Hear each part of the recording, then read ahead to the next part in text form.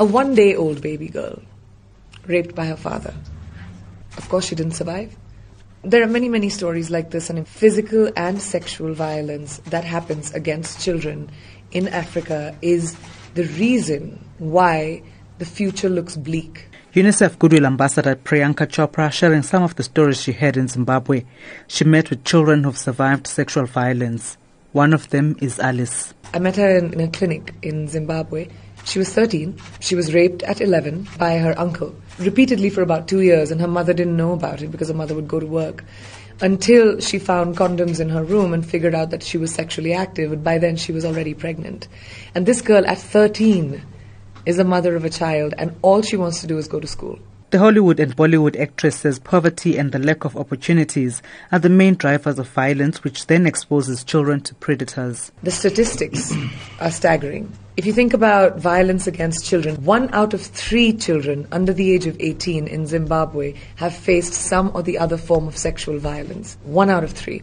And South Africa, that number is 1 out of 5. That's an epidemic. It's not a problem. And it's our problem to solve. Chopra has described as examples of bravery across the world the 82 Chibok schoolgirls who've been freed after militant group Boko Haram kidnapped them. Almost 300 teenage girls were abducted from a boarding school in northeastern Nigeria in April 2014. She says the girls need the community's support to reintegrate into society after their ordeal. As a community, it's very important to take away the stigma associated with what happened to them and not feel blamed or responsible, because that is another thing that society does to our own girls. It was your fault. You must have called for it. You must have asked for it. They are human beings whose childhood was taken from them. And now they need to be handheld back into society. In South Africa, Hervé Ludovic Delis of UNICEF says the visit to Zimbabwe and South Africa was a defining moment for the organization. It has been a defining moment for 2 reasons. The first reason because that mission falls within a global campaign of UNICEF to end violence against children. The second reason is because the government of South Africa launched a national campaign against violence done to children.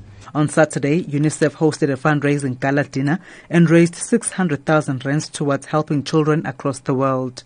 I'm Thabile Mbhele in Johannesburg.